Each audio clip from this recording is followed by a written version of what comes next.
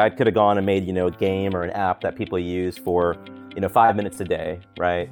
And they have, millions of users and they all play this game for 5 minutes. That's great, right? That's actually a lot of value. 5 million user minutes of happiness a day is pretty neat, right? But we actually have a very different kind of opportunity, right? So people use Everlaw for hours a day, sometimes all day. So you kind of have the opportunity to not just make someone happy for 5 minutes, but actually make them materially happier at the end of the day, right? Their experience of life is better using a system like ours, right? So I think that's a pretty awesome opportunity. I don't think that comes along that often. I think I'm very lucky to have fallen into it. So I think our ambitions here are pretty big, right? I think you don't often get the chance to change the way work is done in the whole industry. Today on Law Next, a conversation with Ajay Shankar, founder and CEO of Everlaw, an e-discovery company whose cloud platform and AI-driven analytics have drawn investments from some of the biggest venture firms in Silicon Valley. This is Bob Ambrogi, and you're listening to Law Next, the podcast that features the innovators and entrepreneurs who are driving what's next in law. Before I get started, let me just take a moment to give a huge thanks to the sponsors who support this program. ShareFile is a secure, easy-to-use collaboration and workflow solution that has helped more than 90,000 customers secure data, share files, and collaborate on documents. With ShareFile for Legal, you can eliminate the never-ending speed bumps during client collaboration, giving your clients one tool to onboard, sign retainers, and share requested documents. It can also be easily integrated with popular workplace tools like Google Workspace, Salesforce, QuickBooks, Zapier, and more, bringing even more ease to the client experience. To learn more about how ShareFile for Legal can help you keep work flowing, go to sharefile.com. Ajay Shankar, thanks for joining me today. Yeah, thanks so much for having me. Looking forward to talking to you. So you started Everlaw in 2001, I believe, originally founded under the name Easy ESI. And you came into this with absolutely no background in law for the most part, as I understood it. You were a PhD computer scientist. So how did you get into this legal industry in the first place? Great question. So one minor correction, it was actually 2011. So about 10 years later. What did I say 2001? That was just my misspeaking. I've got 2011 here written in front of me. So. No worries. Yeah. So 2011. You're right. I came in with really just a technical background, and the impetus was really when I was in grad school in computer science, getting my PhD. I ended up being a technical expert for a law firm. On the side, consulting part-time while getting my PhD, helping them with some kind of fairly technical lawsuits. And that's where I got to see kind of firsthand what the experience was like for lawyers, right? It was something I had no idea about beforehand.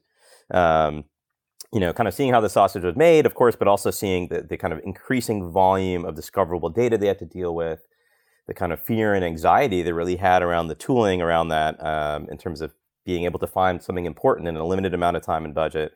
And the state of the art in the technology at the time, I think, just wasn't particularly advanced compared to, let's say, using Google to search the whole internet in half a second, right? So from my perspective, it was really just looking at the industry, looking at the kinds of problems people were facing, kind of recognizing that, at least in this space, they're all very technical problems, right? They're not really legal problems, they're technology problems.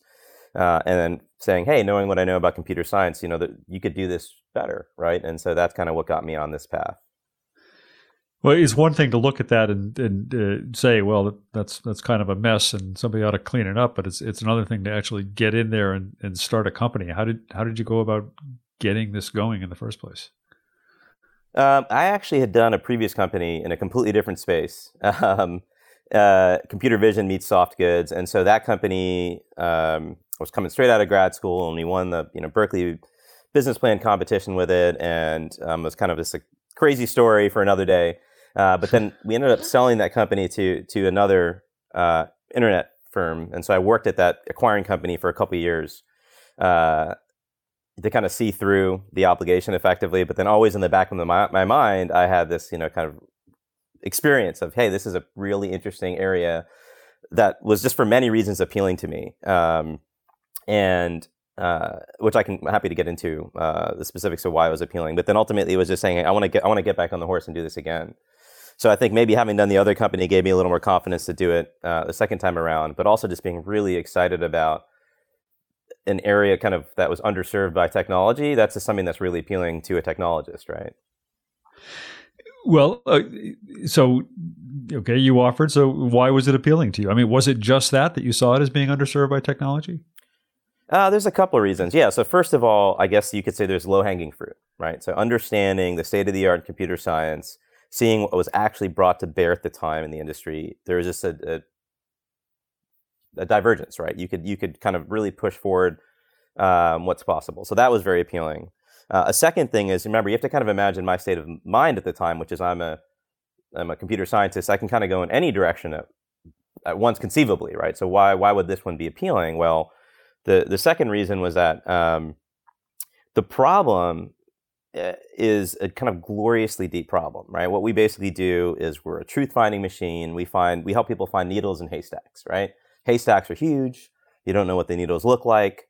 That is just a fascinating problem in computer science. So there's no silver bullet there, right? You can't just solve this once and for all. You have to bring everything you know to bear to solve it. So everything from great user interfaces to data visualization to artificial intelligence to these collaborative tools.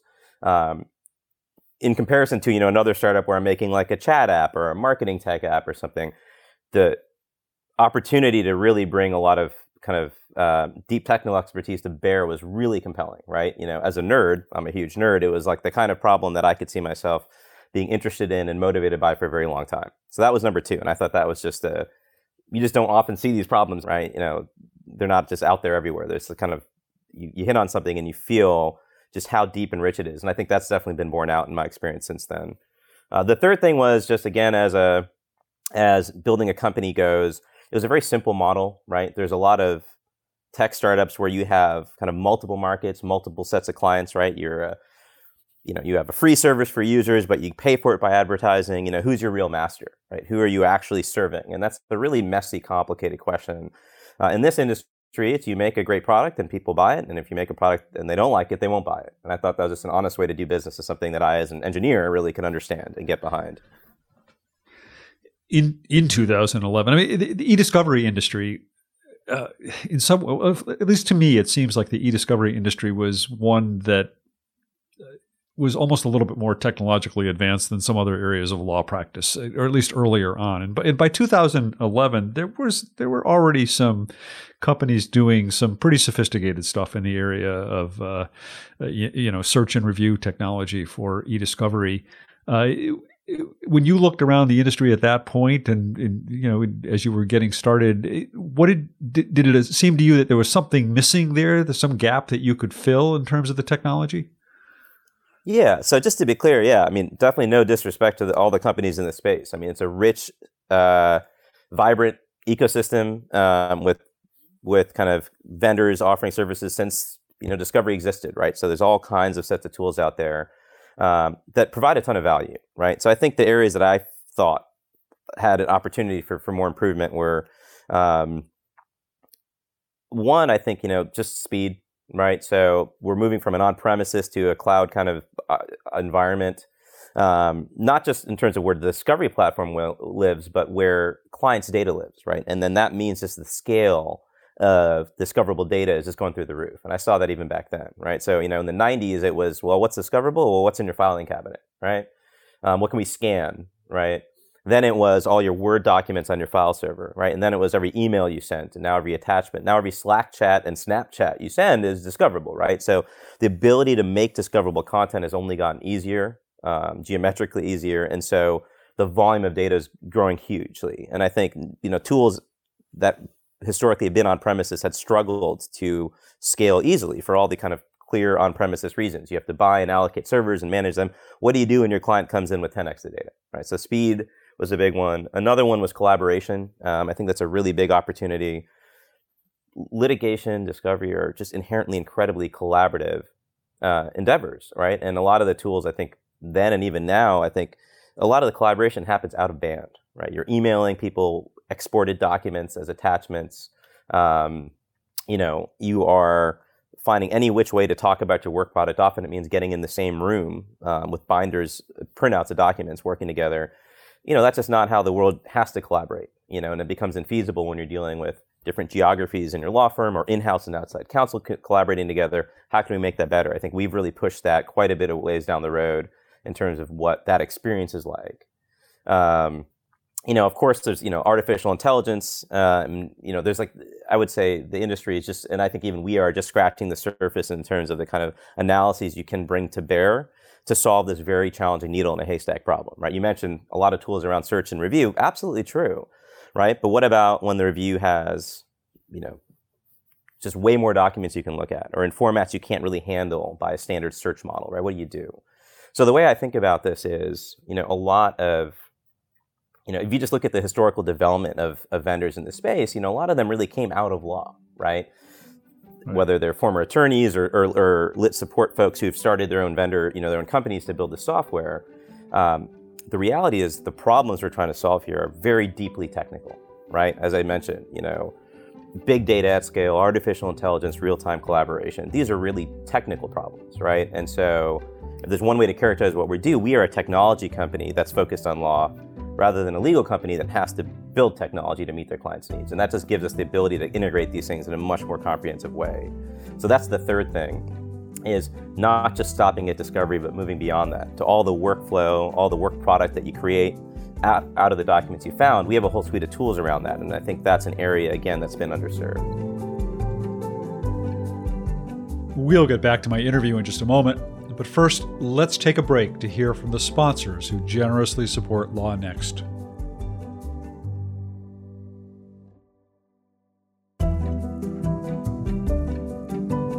And now, let's continue this week's interview. You talked about the sort of need to move from on-premises solutions to cloud solutions in the litigation area, in the discovery area. I think there certainly is probably still a perception that, and probably a fact more than a perception, that one provider overall kind of dominates this market, and that's Relativity. If I'm going to name names, I mean, Relativity, sure. Has long been sort of seen as the market leader. How do you view the market? I mean, I heard somebody say something like, this is Relativity's house, and everybody else is just trying to get a foot in the door. To what extent are you seeing move away from on-premises toward the cloud for e-discovery? Yeah, well, certainly I agree. I think Relativity is absolutely the incumbent. I don't think anyone could really take issue with that. And they have a very comprehensive product for sure. So first of all, of course, Relativity itself is trying to move to the cloud with Relativity One. Right? They've put in,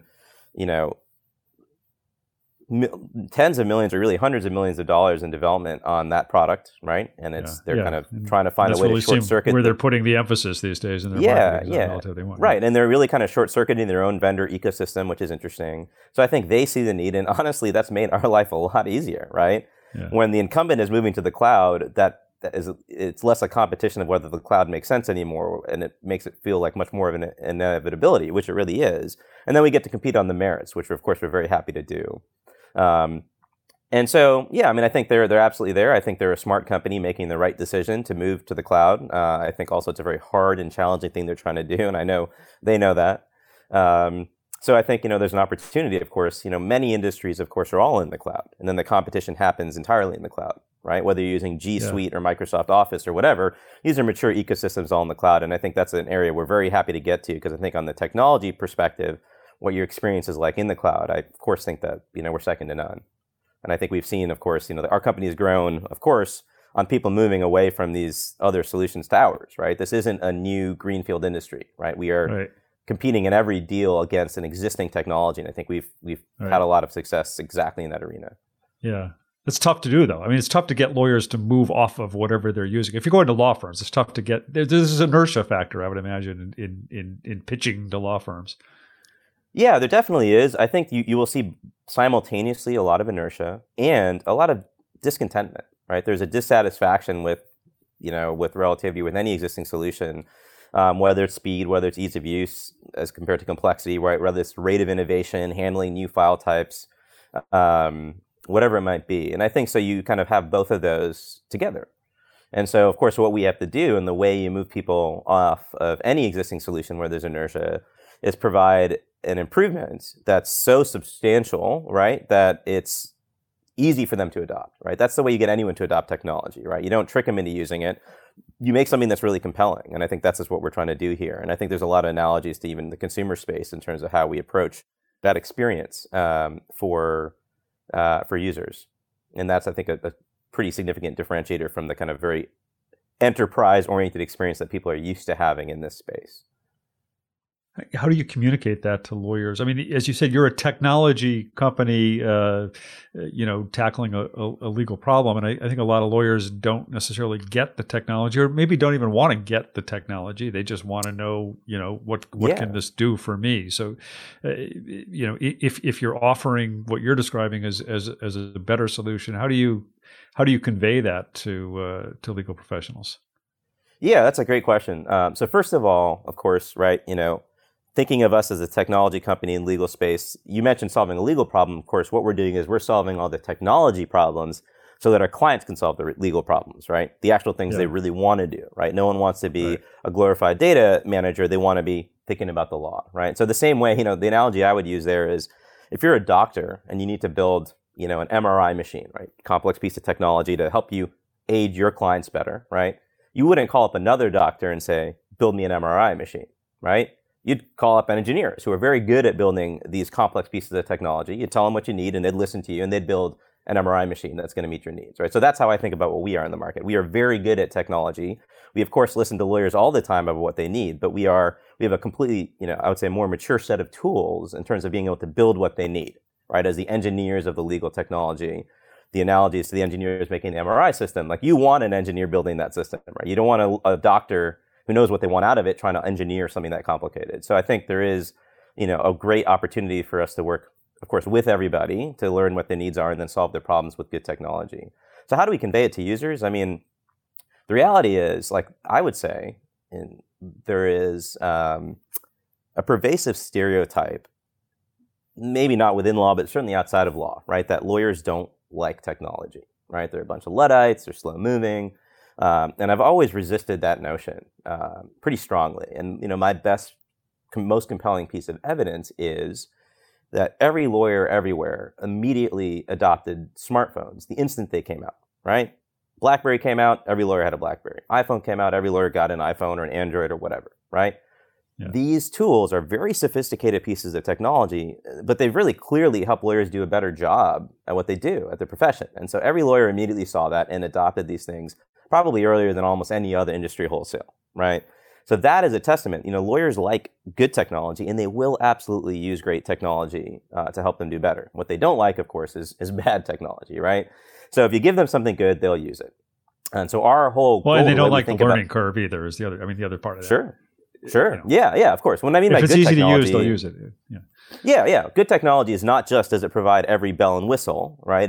Is it something that you can actually use, right? Is it something that makes sense to you, that's built for how you work, right? That's accessible, let's say, to you.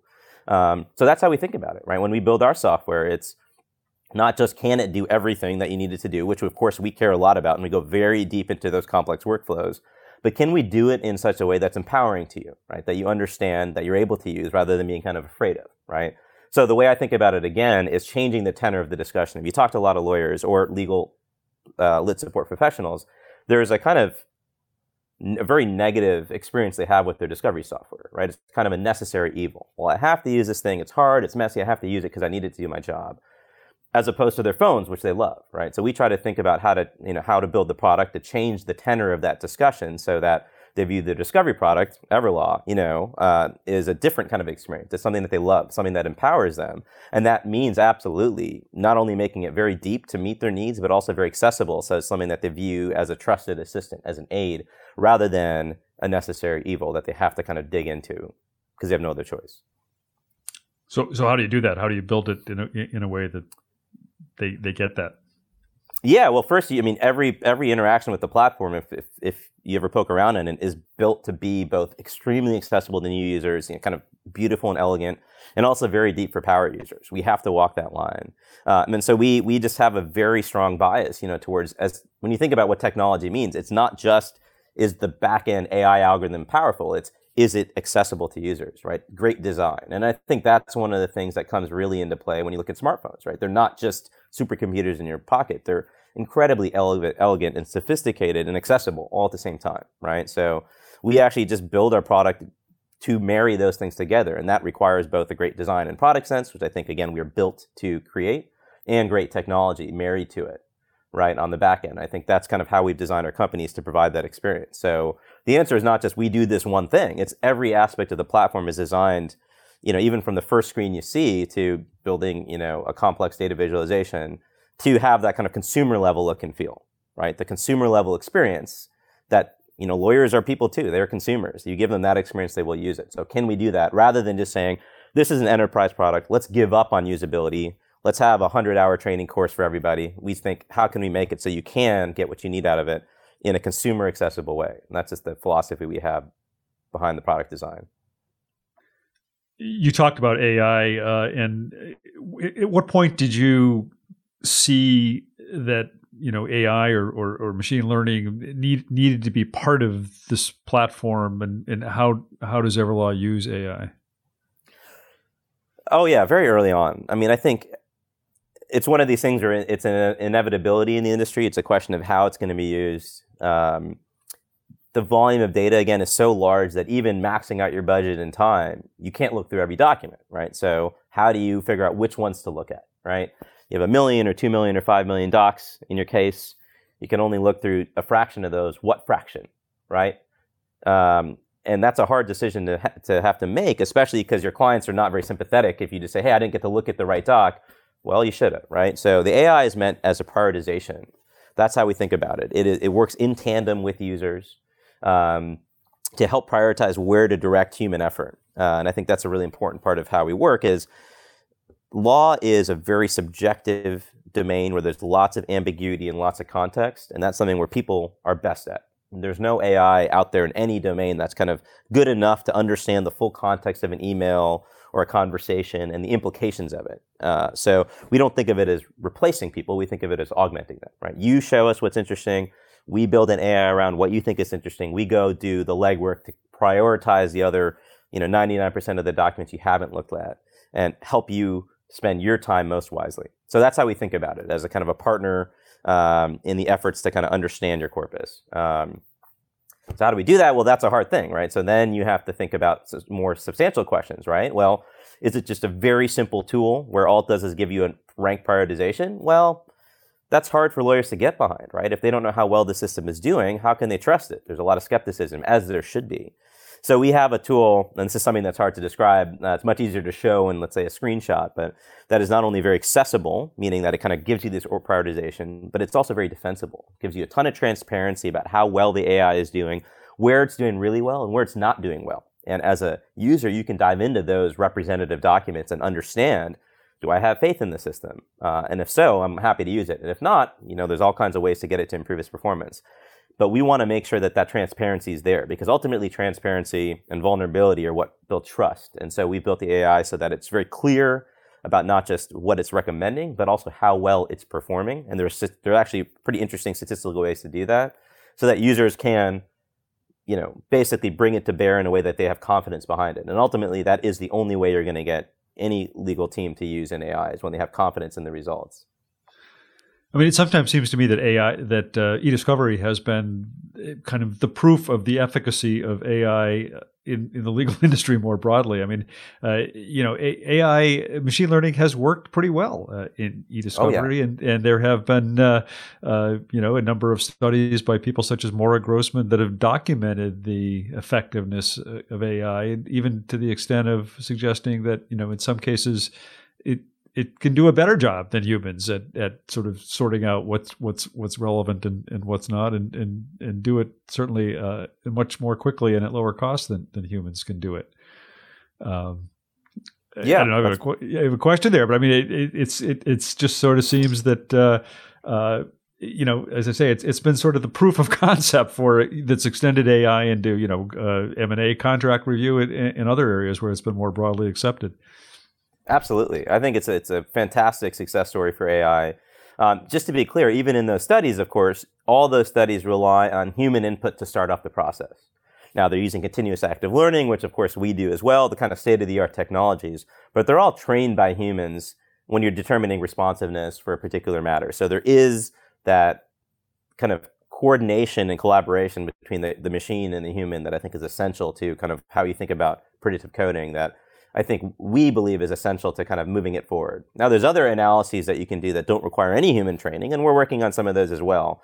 But ultimately, the whole package is one in which the greatest successes are the ones where you're kind of marrying that human ability to deal with ambiguity and context with the computer's ability to scale kind of dimensionally and across many documents at once to kind of extrapolate from human intelligence. So I think that's why it's such a great example of this.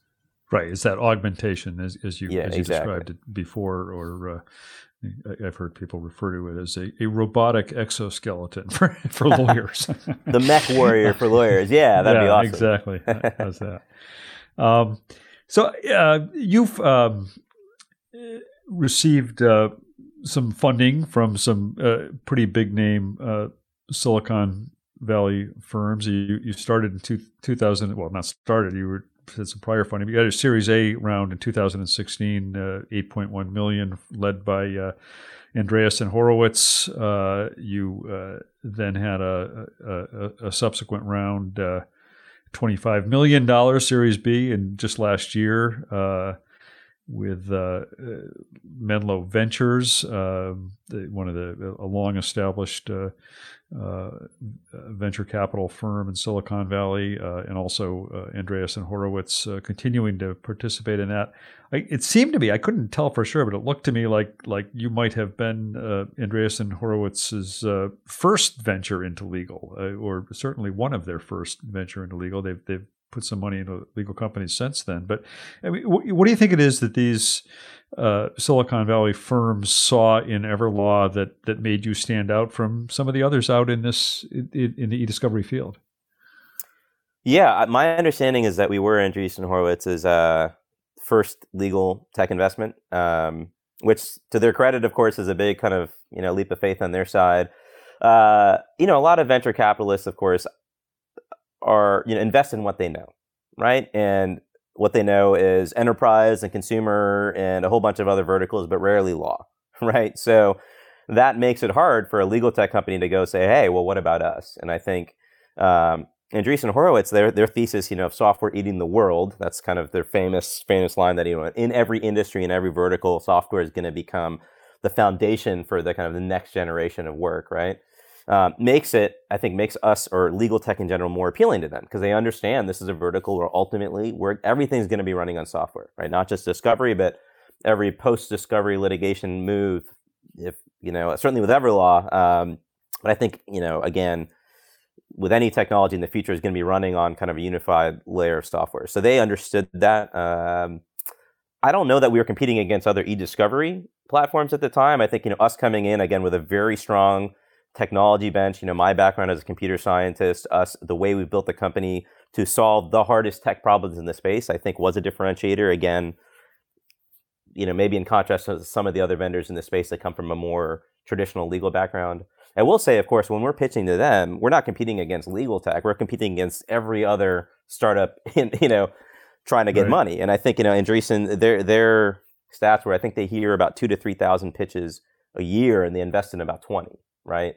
So for us, it's how do you get to that 20? And I think, to their credit, when we talk about our space, clearly, we have a very compelling product, I think. And I think what a lot of VCs see is, it's a conservative buyer, a fragmented market, that's a little scary, right? And I think what Andreessen Horowitz saw, much to their credit, definitely is, conservative buyer, fragmented market. This is a very interesting opportunity, right? And so I think that was something that got them going. Our board member who joined, Steven Sinofsky, was at Microsoft for a very long time. He was a president of Windows, ran Office. So he was involved in Microsoft's antitrust days, and he knew what discovery was like. And so he knew the opportunity for improvement there. And I think that was a very compelling thing for someone to have lived through that, to have looked at the boxes of documents and OCR scans and the kind of last generation software and know, hey, again, you can do better here. So I think that was their perspective. was seeing that opportunity. What have those investments meant for you as a company? Oh yeah, a ton, right? I mean, so the Menlo investment, of course, was a little further along, right? We had a lot of traction. We were growing very quickly. Luckily, they already knew a little bit about us. They'd done their homework, and legal tech wasn't as foreign, even a couple years later as it was in 2016. So that was another wonderful conversation we had with them. We aligned instantly over the vision and where we were going. The investments mean a lot of things, right? So we are a very long-term oriented company in general. That's actually our core company philosophy internally. Make decisions for long-term outcomes, right? Legal it's a race, as is with any startup, but it's a marathon, not a sprint, right? So your reputation matters, the quality of your service, your experience, all those things matter. And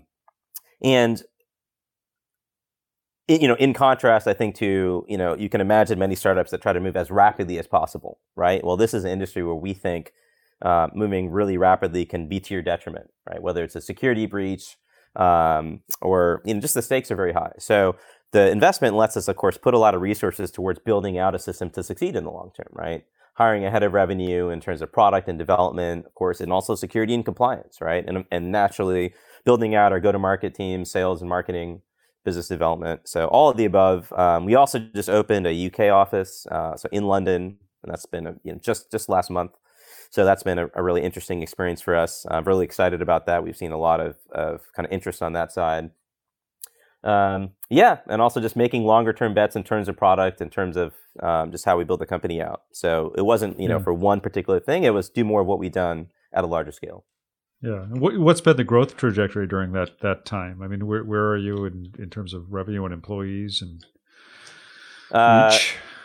Yeah, well, very good, I would say. We're over 100 employees. We have hundreds and hundreds of customers. We are dealing with, of course, law firms, primarily mid and large size law firms. I think that's our bread and butter, though we do have some smaller ones, but also corporations, mid and up to very, very large corporations, governments, tons of penetration at the state level, but also municipal level now, and federal as well. We're moving into federal, so that's pretty exciting for us. So just kind of an all of the above approach. I think the platform has shown its versatility in kind of meeting this disparate set of needs, and we're kind of excited to just go to market. I read either on your website or in some press materials or something that the attorney generals of all 50 states are your customers. Did I get that right? Yeah, we have users at all 50 states. We actually have. Is that a market that you've gone after in particular, or how did that come to be? Yeah, it is. I mean, they're great clients. They have very complex needs, complex cases. We actually have a contract with the National Association of Attorneys General, in addition to individual AGs, to serve as an umbrella contract across all of them. So that's really exciting. But yeah, so we have a lot of use at that level. It's pretty neat. You mentioned law firms, you mentioned corporations.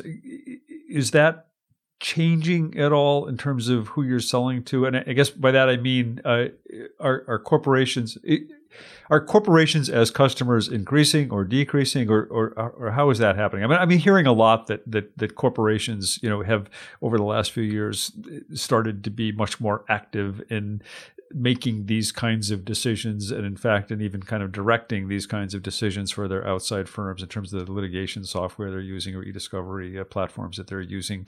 Are you seeing any of that from your perspective? Oh yeah, definitely increasing. The funny thing, of course, is if you talk to law firms, they say, our big law firm clients, well, they're the one. If you talk to big law firms, they say our big corporate clients are the ones dictating what software to use. And if you go to the corporate clients, they say, well, our big law firm, outside counsel are the ones dictating what software to use. But the reality is, it is an interplay. The bigger the entity, the more pull they have, right? So we sell to both sides. I think that's been pretty successful. Certainly for the bigger corporate legal departments, they have their own operations, right? I mean, they have a whole legal team.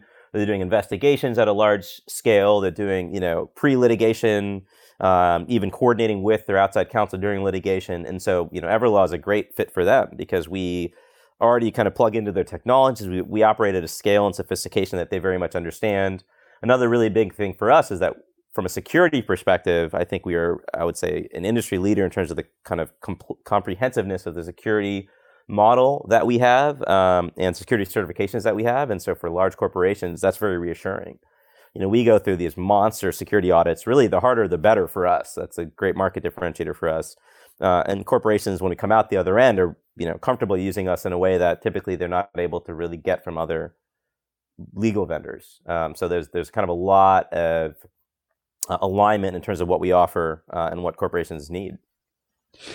What are your plans for your product and your company over the next couple of years? I mean, do you have changes that you want to make to the platform? Are you looking? I know you mentioned the UK. I know you're in some other. I think you're in Australia. Some other overseas markets from the United States. How do you look to grow the platform, and how do you look to grow the company? Yeah, great question. So yeah, we're in the UK. We're also in EU. We're in Frankfurt. We're in Canada. We're in Australia. Certainly the product, I feel, our roadmap is pretty extensive. There's a lot to grow. There's a lot more pieces to connect. That end-to-end experience of running a whole litigation in Everlaw, I think, is going to be a reality. It already is. I think we've gotten pretty far. We're going to plug in some extra pieces there to make it completely seamless, right? So not just which part of the process do you start? Do you start with collection and go forward? We start one step after collection, right? So we start with ingestion and processing. So wherever your data is, if you've got a handle on it, we'll take it wholesale from there, whatever the format it is, whether it's an EO1 forensic disk images or Slack chats, right? We'll get it in there, and we have direct connections to cloud sources too. So collections as a thing is, I think, over time going to decrease as as entities go to the cloud more, right? So it's a direct connection. So from there, all the way through to kind of, case prep, work product creation kind of stuff. So, the conventional discovery components of having, IT folks getting data in and lit support and paralegal review teams doing it, all very much in there. And then going beyond that to what we call story building, right? Partners at law firms, taking the work product, senior associates taking that work product, preparing for a deposition, creating a motion or brief with evidence in Everlaw is something you can do right now. So going further there to fill out even more tools in that regard, more core discovery tools, of course, more data visualizations, more sophisticated communications analyses, more data types to handle, more and robust artificial intelligence tools to augment our predictive coding tool. We have a 20-item AI roadmap there. So all these things, collaborative tools, as I mentioned, organizational tools for, we have clients that have, 50, 100 plus cases on Everlaw, right? So how do you manage information across all those matters? We have an organizational administration tool now. We're going to be building out on that to give you better cross-matter intelligence. So yeah, many, many things in the product side. And then, of course, is serving all of these different roles better, right? So I mentioned just a handful there, right? IT, paralegals, lit support, reviewers, associates, partners, in-house counsel, technical experts, all these folks are living in this rich ecosystem. So making sure that we go deep on each of those as well, right? Not just a superficial reading, right, of the minimum it takes to go from end to end, but how much depth can we provide to each so that we can handle their workflows, right? And ease that transition from their kind of entrenched processes now, a lot of it manual, into something kind of the new world with Everlaw, doing a lot of that for them to make sure that they can focus again on the legal problems rather than the technical problems. AJ, last month, the e-discovery company Catalyst was acquired by OpenText for $75 million. Do you have an end game in mind for your company? Where do you see the long-term future? Yeah, great question. I really don't, actually. It's kind of interesting. We kind of, in my mind, right? Okay, so to step back a second, getting back to that early question of, what kind of startup should I get into? What area should I get into? You can imagine, building something completely out of legal tech. I could have gone and made, a game or an app that people use for, 5 minutes a day, right? And they have, millions of users and they all play this game for 5 minutes. That's great, right? That's actually a lot of value. 5 million user minutes of happiness a day is pretty neat, right? But we actually have a very different kind of opportunity, right? So people use Everlaw for hours a day, sometimes all day. So you kind of have the opportunity to not just make someone happy for 5 minutes, but actually make them materially happier at the end of the day, right? Their experience of life is better using a system like ours, right? So I think that's a pretty awesome opportunity. I don't think that comes along that often. I think I'm very lucky to have fallen into it. So I think our ambitions here are pretty big, right? I think you don't often get the chance to change the way work is done in the whole industry. So to that point, we want to make a successful business. I mean that very honestly. I'll tell you, when we raised our Series A round in our deck, I didn't have a single slide on, exits. Like what would happen? What's the exit, landscape look for us? Not a single slide. And, our investors, they didn't ask, right? Because we're all interested in building this giant kind of the company that I think is going to change legal, I hope. And our Series B, similarly, I had a whole slide deck about where we've come and where we're going, but not a single slide on exits, right? Who we're going to get acquired by or anything like that. And they didn't ask either, because we all, again, are very aligned. The exit here is to build the most successful company we can, and I really mean that. So that's how we think about, long-term outcomes. There's a saying, the best companies are bought, not sold. If you're looking to build a company with a finite time frame where we want to sell, you're going to make short-term decisions, right? Because it's not your responsibility after some period of time, and we don't think about it that way. It's always our responsibility. So, yeah, the real answer is we want to make this thing as transformative as it can be.